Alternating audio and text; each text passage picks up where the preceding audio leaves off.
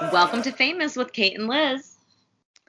Hey guys, I gotta come up with something. I really have to plan something. I'm Kate. I may or may not be wearing pants. I don't know. And I am Liz. We could may really or be may just not like, be wearing a bra, yeah. these days. Hey, guilty as charged. Yeah. You guys don't know what we're wearing, really. We could just be like, okay, let's clarify. We are on different coasts. Yes. So, Liz doesn't even know if I have pants on or not. And no. She never will. She'll never know. I'll never know if she has them on or not. Do these recordings in person, so it's like a big mystery. And usually we don't use video either, so it's like a big mystery. It is. This whole thing is just a big mystery, unsolved mystery. But anyway, the reason. I was gonna say, sort of like our series this week, Yeah. heists, famous heists. A lot of them, like we covered last week, Isabella Stewart Gardner Museum is a big mystery. Yes. Who knows? Great segue. That was fun, and I'm going back to the Isabella Stewart Gardner Museum like the first chance I get after. Yes. Opens again. And I'm liking this series so much more than I thought. Like I was like, oh, it'll be fun, heist, whatever. But I'm really getting into it. Yeah, just like researching, trying to figure out which topic I'm gonna do next week. I'm like, oh my god, this, oh my god. Like so many heists you just don't even know about, you guys. It's crazy. And I think we tried to pick like famous-ish, but not famous enough that like literally everybody knows the story, especially people like our age. You might not have heard about this in history class or heard a podcast about it. So I think we do have a good mix. And so why don't you tell everybody what you are covering this week for your famous heist? Yes, it's very random. So this week I am doing John Witowitz and the 1972 robbery of a Brooklyn Chase Manhattan bank that went on to inspire the Oscar-winning movie Dog Day Afternoon, starring Al Pacino. Yes, which I have never seen.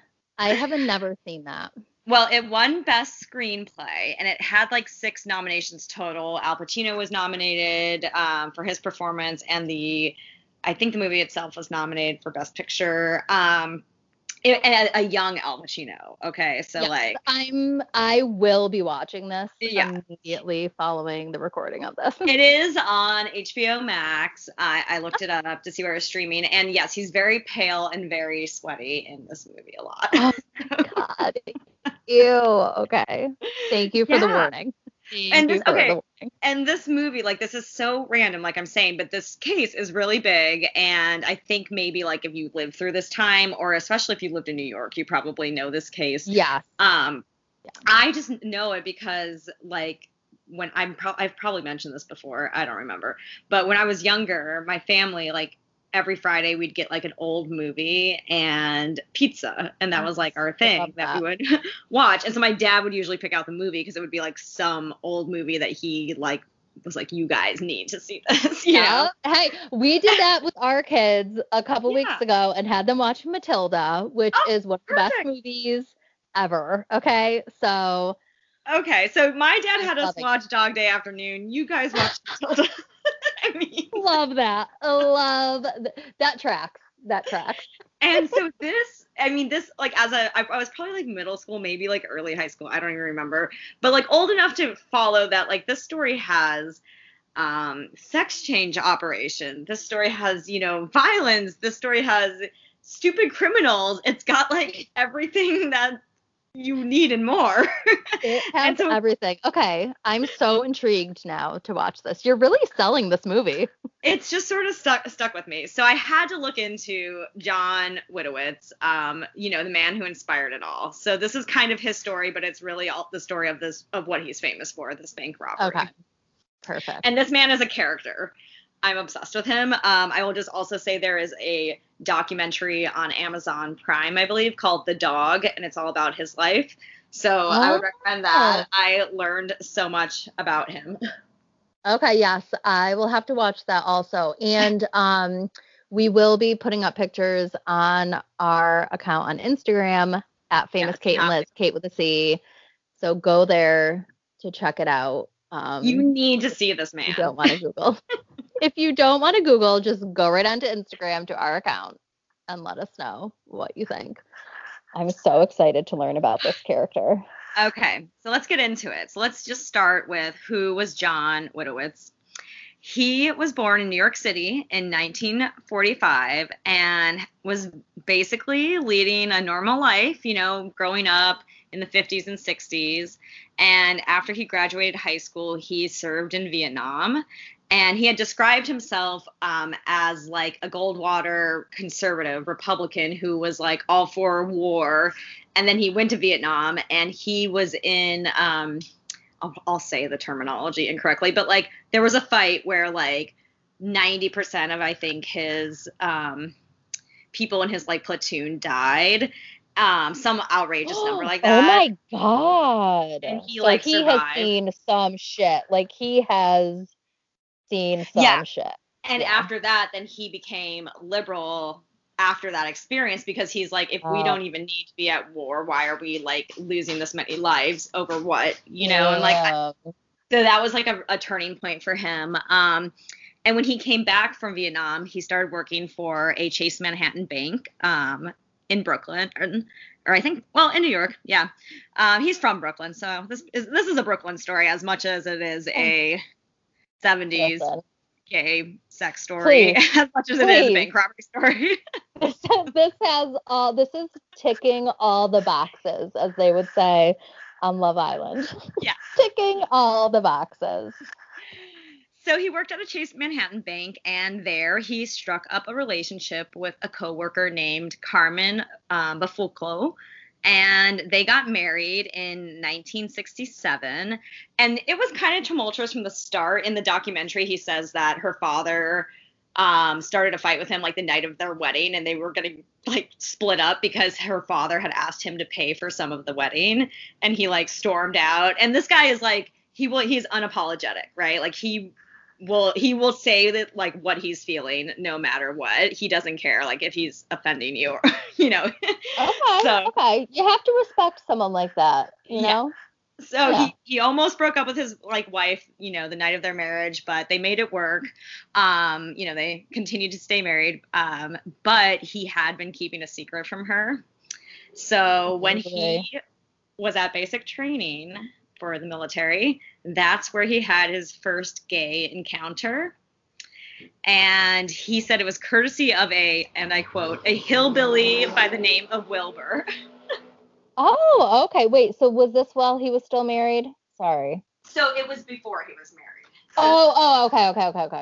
Yeah, got it. He just didn't tell his wife about it. That was the secret. Okay, got it. Mm-hmm. And in the documentary, he says that he woke up one night and he was getting a blowjob from this guy. And the guy was like, or he was like, what are you doing? And the guy was like, well, what? Don't you like it? And he's like, no, yeah, like it feels good. And he's like, well, do you want me to stop? And he's like, no. And so they just kind of like hooked up. He is outrageous. I'm telling you, you guys need to watch this documentary. He said something like he blew like a summer breeze or something like that. I'm telling you. Oh, this sounds amazing. Amazing. Okay, so yes, he was gay, but he wasn't out yet and he was married. His mother, whose name is Terry, had said about him, when he was a kid, he was good. He was no trouble. The service screwed him all up.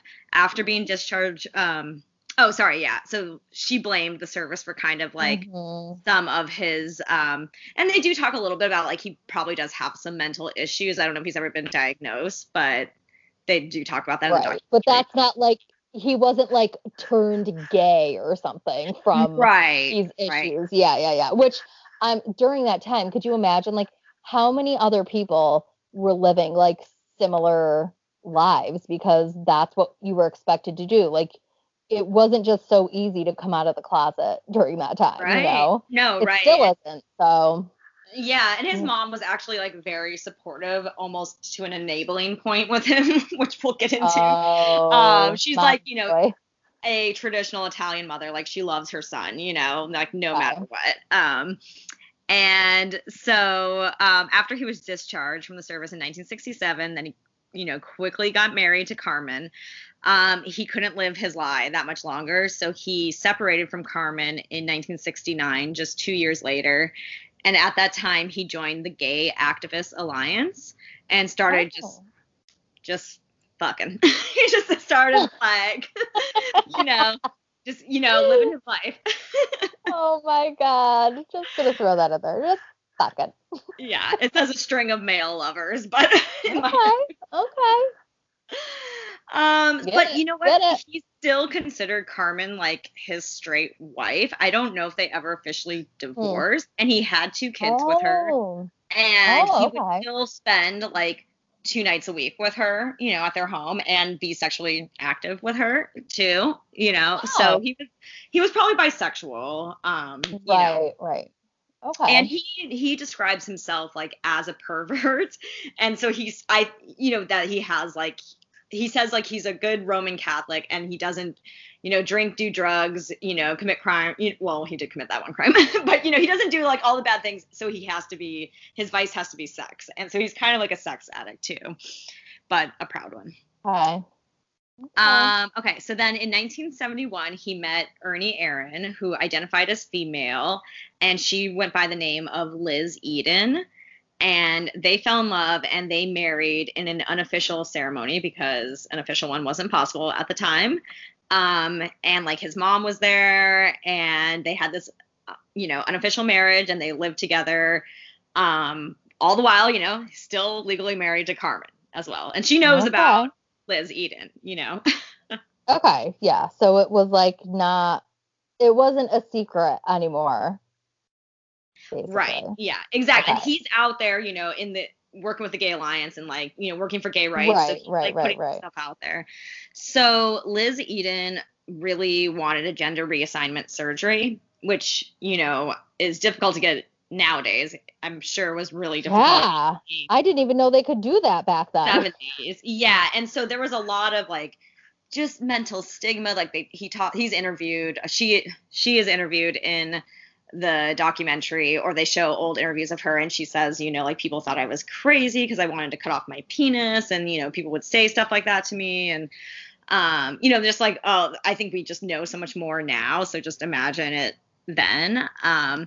Right. And John didn't want her to have the surgery initially, but Liz Eden just got so depressed that eventually she attempted suicide and was hospitalized because of it. Oh And God. Mhm. And they were kind of like, we're never going to let you out of here because we think you're mentally, you know, insane because you want a gender reassignment surgery. So Yep. there was probably a God. really good chance that like she was never going to get out. She wanted this surgery. And that's when John decided he had to do something to save Liz, his love. And he decided he had to find a way to pay for her surgery. He got on board, and he decided he had to do that by robbing a bank. Oh my God. I literally forgot this was all like the center of Right? all of this was a heist. I'm literally like on the edge of my seat, like about this man's life. Okay. It's But we're getting to the actual heist now. So he wanted the money to mm-hmm. help his friend get a Yeah, his wife. sexual, Yeah. well, yeah, to get a, yeah, sorry, his wife get like a sex change. Yes, absolutely. Oh, He wanted that. I believe at the time they said it was $2,500. Um, geez, that seems and real cheap. yeah, That's like but less money than my root canal. yeah. Well, Well, this is the early 70s, so you know. But I can't really remember exactly what he did out of the service. Like, you know, they just didn't have a lot of money. Anyway, so he was pretty desperate. So yeah, he decided to rob a bank. And it also says that there is a claim that he robbed the bank to pay back money he borrowed from the mafia. And Liz Eden has kind of said that in some interviews because people are like, oh, isn't it romantic that he robbed this bank for you? Or like, isn't that just so cool he did this for you? And she's like, oh, he didn't do it for me. He owed the mob money, you know? And like, they had a very tumultuous relationship, Liz and John, as well. Like, you can get into that whole thing. Like, there was definitely like abuse, emotional and physical, probably. You know, they were just like this tumultuous couple, but, you know, one of those passionate couples that like loved each other. Yep. Wow. Okay. Yeah. Wow. This is crazy. So, okay. So he recruited a couple people to help him with the bank robbery, figured he needed some backup guys. So he recruited Bobby Westenberg, and I love this guy's name, Salvatore Naturale. Okay. Sal Natural. Love it. And he had met them both at a gay bar, and they agreed to help him with the heist. I believe he paid Bobby Westenberg $50,000. Maybe it went to both of them. And before the heist, he was kind of like, well, I paid you $50,000, so now you should also fuck me. And okay. Yeah, and Bobby was like, didn't really want to, but he's like, well, there was like an expectation, so they did have sex before the heist. And then Sal wanted some of Bobby's ass too, and Bobby was like, no, Sal. And then Sal got sad that he didn't want to have sex with him. That's all covered in the documentary. I was like almost thinking this should be a movie, but it is. It is. Like, right. This is insane. Okay. Wow. So these guys were like very far from professional. Okay. They didn't know what they were doing. There was no plan. Like, they admitted the bank manager was like, it was very obvious. They didn't know what they were doing, you know? Oh, that's sad. Yeah. That's sad. So they just drove around New York on August 22nd, 1972, hot day, you know. They were just looking for a bank to rob. And it didn't come very easily. They had a couple incidents. The first bank they went into was not the first one they robbed. So they went in, accidentally dropped their shotgun, causing it to go off in the middle of the bank. No. Yep. So they ran out of that first one. Ran out of the first one. Like, can't do that one, you know. Drove around some more, found another bank, went in, and Bobby Westenberg ran into a friend of his mother's there. Yeah, you can't do this in your hometown. Yeah, in your neighborhood, yeah. Come on. Even I know that. Oh, boy. Yeah. They called off the second location, so they just decided to kill some time, and they went and saw The Godfather that was playing at the movies. just a little break, like a 3-hour break. Yeah. To see The Godfather. Oh my God, Father. And coincidentally, Al Pacino also stars in The Godfather, and then he goes on to play John Witowitz in Dog Day Afternoon. Oh my God, he is like loving that probably. Yep. Wow. Okay. So yeah, after The Godfather, you know, like you said, a good 3 hours later at least, they decided on a Chase Bank in the Gravesend section of Brooklyn. They went in and they slipped the teller a note that had a quote from the Godfather in it. This is how ridiculous these people are. It just said, "This is an offer you can't refuse." Stop. No, I'm done. We're done here. We're done. I know. It's like, what? I would be like, what does this even mean? First of all, what are you trying to tell me?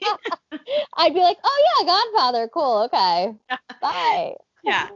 Yeah. So that's how one of the biggest media circuses in New York City history began. So Bobby, he couldn't cut it. He was like out like right away. He's like, I don't think I should be here. And they're like, what? Yeah. I don't blame him. He leaves. He doesn't get, caught, so it's just Sal and John. And they're in this bank, they got guns. They're holding everyone in the bank hostage. And John asked them to go get the money in the vault. But, as if their day hadn't already gone bad enough. The vault was only like half full. So they didn't even get that much. Like, and there was a really funny scene in the movie Dog Day Afternoon where like the teller's just like crying and they're like, "What's wrong?" And she's like, "There's no money." You know, like she thinks like they're just gonna be killed because there's no money in the bank. Oh my God. So, dude, I would flip out. Like, what the hell? I know. Well, don't they tell you like just give them whatever they want, right? Yeah. I mean, it'd be so scary to be in a bank robbery. And like, you know, that does kind of come up in the documentary how later on he sort of continues to profit off of this. And they were like, a teller who was part of the robbery is being interviewed. And she's like, yeah, it was like a really traumatic, horrific experience for a lot of people, you know? So. Jesus, yeah. Yeah. I mean, you would have PTSD for the rest of your life from that. Yeah. And they seem very, you know, unstable in the way that this is depicted. And like I said, they don't have a plan. So they're not acting like calm and cool, you know? They are. Yeah, they don't know what they're doing. Okay. They don't know what they're doing. Yeah. So they do manage to seize $38,000 in cash and $175,000 in traveler's checks. But then at that time, one of the employees was able to sound the alarm, and right away the police arrived on the scene. And in the documentary, John is interviewed and he's like, yeah, you know, now I realize there's a reason why they say you only have like 1 minute to go in and do this, because you really only have like 1 minute and then they're there. And he's like, they're all like, what the, you know, like, because they're surrounded. There's snipers, you know, in buildings across the street. There's cops everywhere. They can't believe this is happening to them. I mean, and in the city too. Like if you're out in suburbia, I'm sure you have a few minutes before the cops are at your bank, or the banks are probably only near police stations, like in small towns. I should look into that because that would make sense. But yeah, you're in Brooklyn. Rob banks in suburbia. I have some ideas I want to talk to you about after we finish recording. After our heist series, got it. I'm taking notes. That's all I'm gonna say. But yeah, that's it. Like they're in Brooklyn, right? This is their neighborhood. So, and it's like there's nothing to do that day. It's just a hot day in August. So the whole neighborhood comes out to watch too, you know? So you've got cops, like everybody's watching, you know? And so that's kind of the cool thing, is because they do have all this footage. It was like reported on the news. So in the movie, they can recreate like the scenes that happen, because we know what happened. Have news stations, police officers, like, come on. This was like really pathetic. Right. And then once they found out the story behind it, you know, why he was robbing the bank, it was like this media circus. Like I said, it was this huge sensation. Okay. So John and Sal took all 8 people inside the bank as hostages, and they hold them up for a 14-hour standoff. What? Yep. And like I said, so there's FBI agents, police, journalists, snipers posted on the rooftops, and 2,000 rowdy spectators. 14 hours. I would have been there as a spectator for that 14 hours. Yeah, right? Yeah, just I would not have bring the popcorn. Oh my God.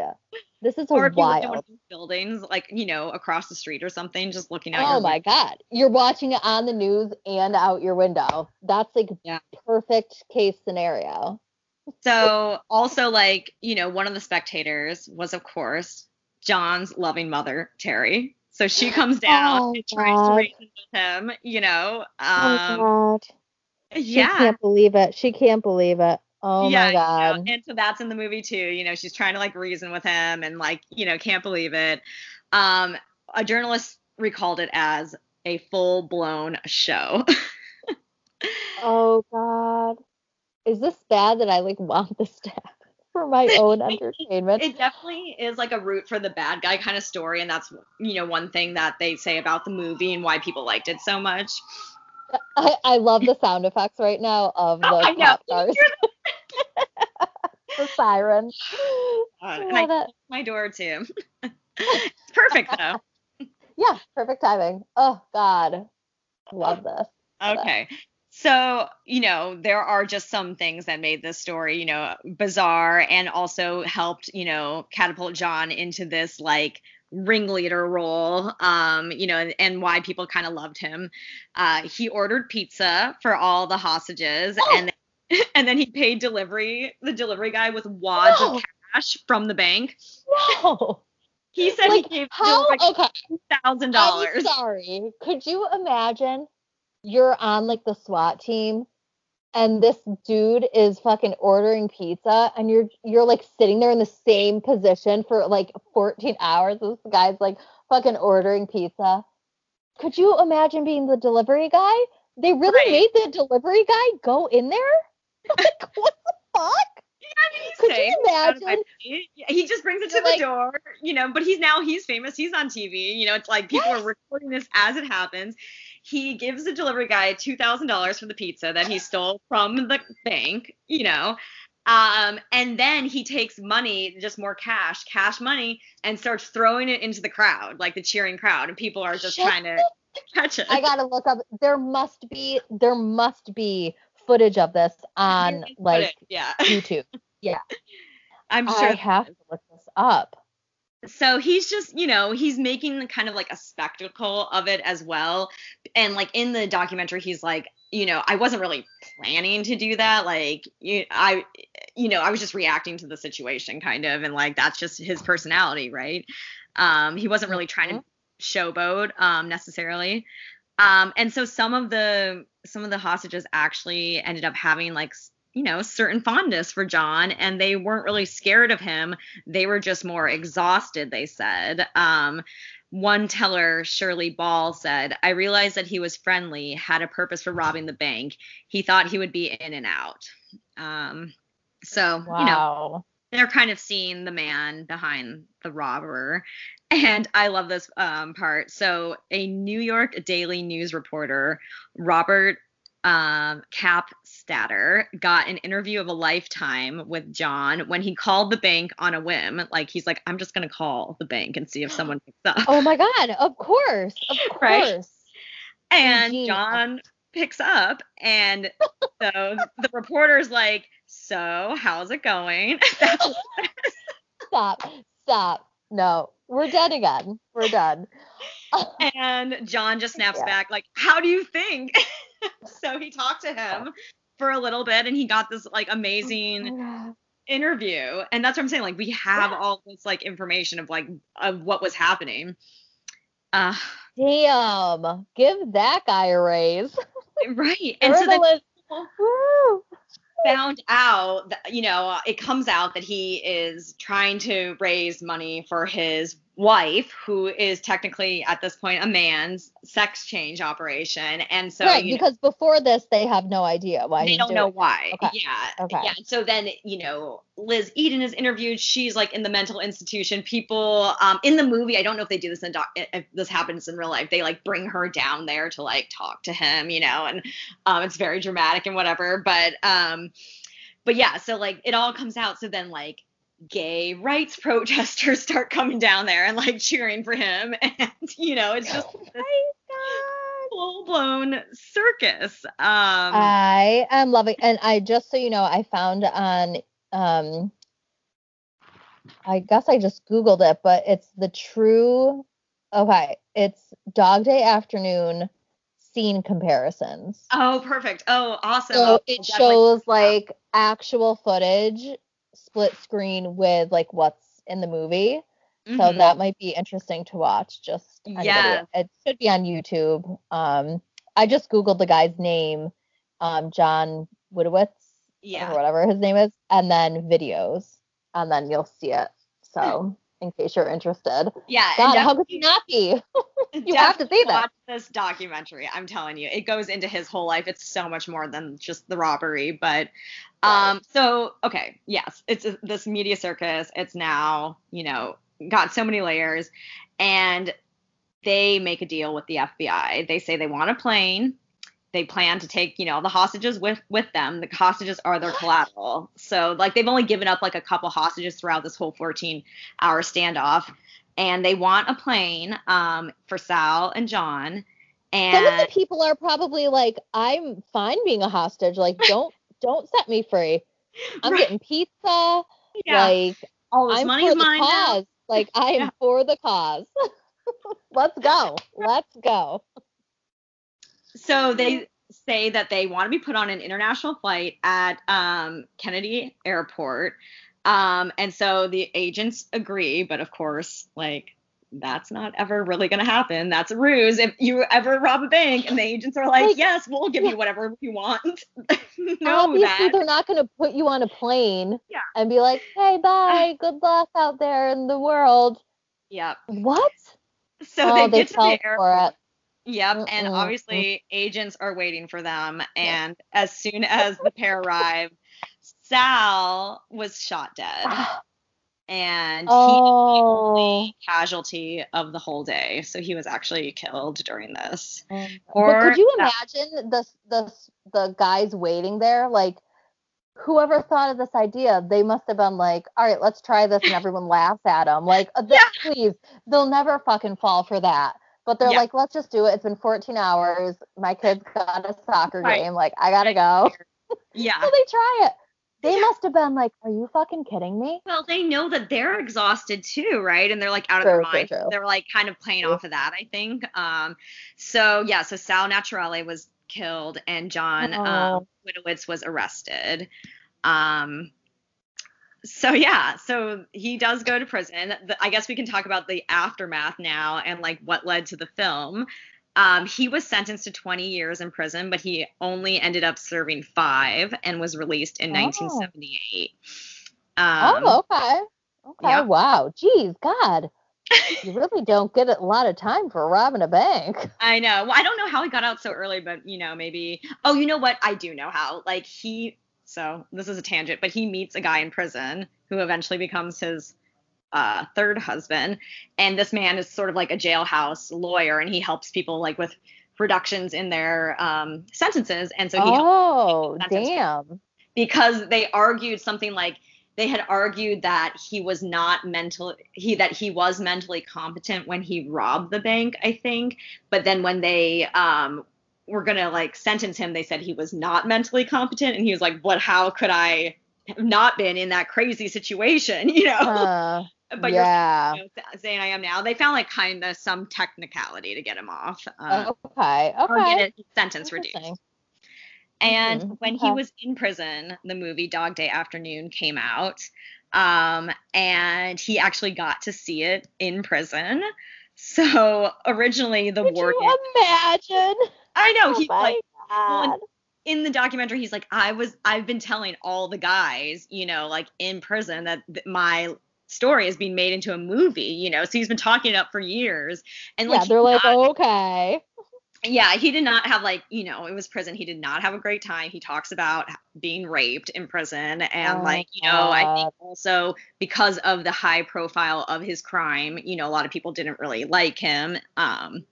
Too, so originally the warden objected to John seeing the movie, but he threatened to start the biggest prison riot you ever saw if the warden wouldn't show it. So he got to watch it with, just a prison guard, a single guard, in a room. And then I think a little while after that, they eventually showed it to the whole prison. And he described it as a very moving experience. But he did think that the movie didn't show a whole lot of truth, and a little, it was what little it did show was consistently twisted and distorted, he said, so. Well, so did anybody come talk to him about what? So he sold his rights to his story. I don't know if they did come talk to him. I mean, he was in prison, but when they were making it, they probably just said, oh, well, we have video footage of the actual heist. And we know of what he said about like leading up to it. So we'll just use that. But like, God, you'd think they'd go and talk to him and be like, so what really was the story between this? And, I think also like, it just depends, right? Some people, like we talked about this with Tanya Harding, like she loved like I, Tanya, because she was, portrayed by, a gorgeous actress, Margot Robbie, and it was a fun movie, but then some other people see how their story's interpreted and they're like, oh, that's not what I thought it was like. Right. Yeah. Okay. So he said his biggest problem with the movie was that it hinted very dramatically that, this is a quote, the film hinted very dramatically that I made some kind of deal to betray my partner Sal. This is not true. There's no human being low enough in this world who would let the FBI kill his partner in order for him to survive. So he thinks that the movie hinted that he made a deal with Sal, and that's why Sal was, or with the FBI, and that's why Sal was killed when they arrived at the airport. But he says that's not true. Okay. He also had issues with the casting of his wife, Carmen, his hetero wife. He said that the film made Carmen look horrible and inferred that I left her and winded up in the arms of a gay man because of her. This is completely untrue, and I feel sorry for the actress for having to play such a horrible role, he said. Anyways, yeah. Okay. So, throughout this time, like I said, Carmen's just always there. So she is in the movie. She's, a force in his life, the mother of his children. But, despite his issues with the movie, critics loved it and audiences loved it. And it made more than 20 times its budget at the box office. And it received 6 Academy Award nominations and won Best Screenplay. Wow. I know I've heard of this movie, and I know I've heard of this story on like other podcasts, but obviously they didn't cover it as good as you are right now. Well, they don't go into the man behind it, Yeah. So I think there's just I'm like shocked. I feel like him. Yeah, it's like a whole new story. It's crazy. Yeah. I'm like boggled. So yeah. Boggled. When he got out of prison, he sold the rights of his story, and the money was used for Liz's operation. So she did eventually get an operation, but after the surgery in 1973, or I'm sorry, he must have sold it when he was still in prison. But so yeah, after the surgery in 1973, Liz told John that she never wanted to see him again and left him. And in the documentary, she says her psychiatrist actually tells her, like, this is an unhealthy relationship for you to be in. Yeah. If someone's going to rob a bank for you, I mean, that is like a ride or die, but it's also like should set up some red flags for you. Right. So she did use the money to get the operation. And this actually led, her breaking up with him led John to slit his wrists, but he did survive. So he did try to commit suicide after that. Like I said, they had a very passionate marriage relationship. But as I did mention earlier, he did find love while he was in prison, and he again married in an unofficial ceremony fellow con George Heath. And he refers to George as his wife. George in the documentary is like, well, I don't identify as female, but he calls me his wife, so I guess I'm his wife. That's what he calls me, so I guess yeah, he just goes with it. And when they get out of prison in 1978, they both move in with John's mom because she's always there for her son. Oh my God. As a mom, I would do the same. Right. Yeah, you and your con husband, can move in, even though you still have this other, woman. Oh my God. Now, absolutely. Liz Eden, who's your wife. You also still have Carmen, who's your wife. So he has it's fine. Invite us over for Sunday dinner. Listen, I'm going to make pasta and sauce. Yeah. And that's the mom is interviewed in this documentary, and she's just like the oldest, like old schoolest Brooklyn Italian lady, like I love it. And they are like, Catholic and everything. So he's just he flies in the face of all of that, and she still loves him, no matter what. And he does have actually This is really sad, and I didn't put this in here, but I'll just mention it. But he does have a brother who he had seizures a lot when he was a child, I believe, Oh and he was no. sent away to like an institution, and he's lived there for his entire life. Like he comes down every year to well, when they were still living, he would come down to visit John and the mom, Terry, like every year, and he's in the documentary, and John is just like the sweetest to him. Like he is so sweet to his brother. And the mom has a lot of guilt because she never really talked about him like after he was sent to the institution. And so she's like, I just doted on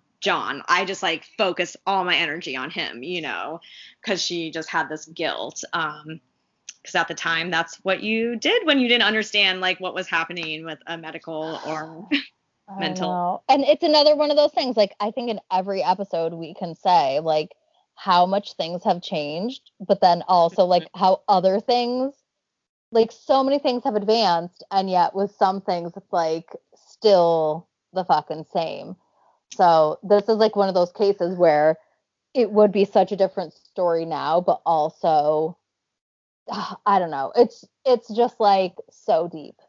It is so deep. It's so deep. So yeah, I mean, once John was out of prison, he couldn't really. I believe he used to do something in finance because in the documentary he says he like was like looking for jobs as a bookkeeper and like with numbers and stuff. But because of his crime, he's not allowed to work near money. So like what he Okay, was makes trained sense. in, yeah, he couldn't really do.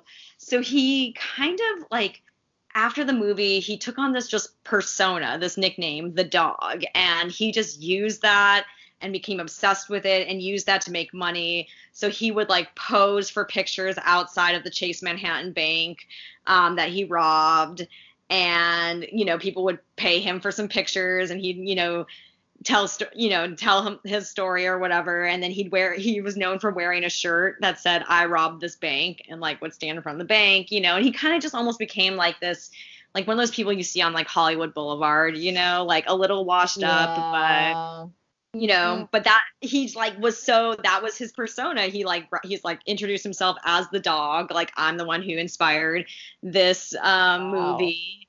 And yeah, so it's kind of kind of sad that that's sort of where his life went. But he was still this character until the very end. He even actually applied to work as a guard at a Chase Bank. Come One time. on. Come on. Yep. Um, and he said, I'm the guy from Dog Day Afternoon, and if I'm guarding your bank, nobody's gonna rob the dog's bank. So Oh my God. Or would it be like a challenge? yeah. Oh, yeah, that's a little bit of bad judgment there, Yeah. but okay, So gotta give him some credit. yep. He really ended up just spending his final years on government assistance, and then he died of cancer in 2006. So RIP to John the dog Witowitz. Like, what a character. It was such a joy, like, just learning about him, the good and the bad all together. And Liz Eden died of AIDS-related pneumonia in 1987. So, um, Um, that is the story of John Witowitz and the robbery of the Chase Manhattan Bank that inspired the movie Dog Day Afternoon.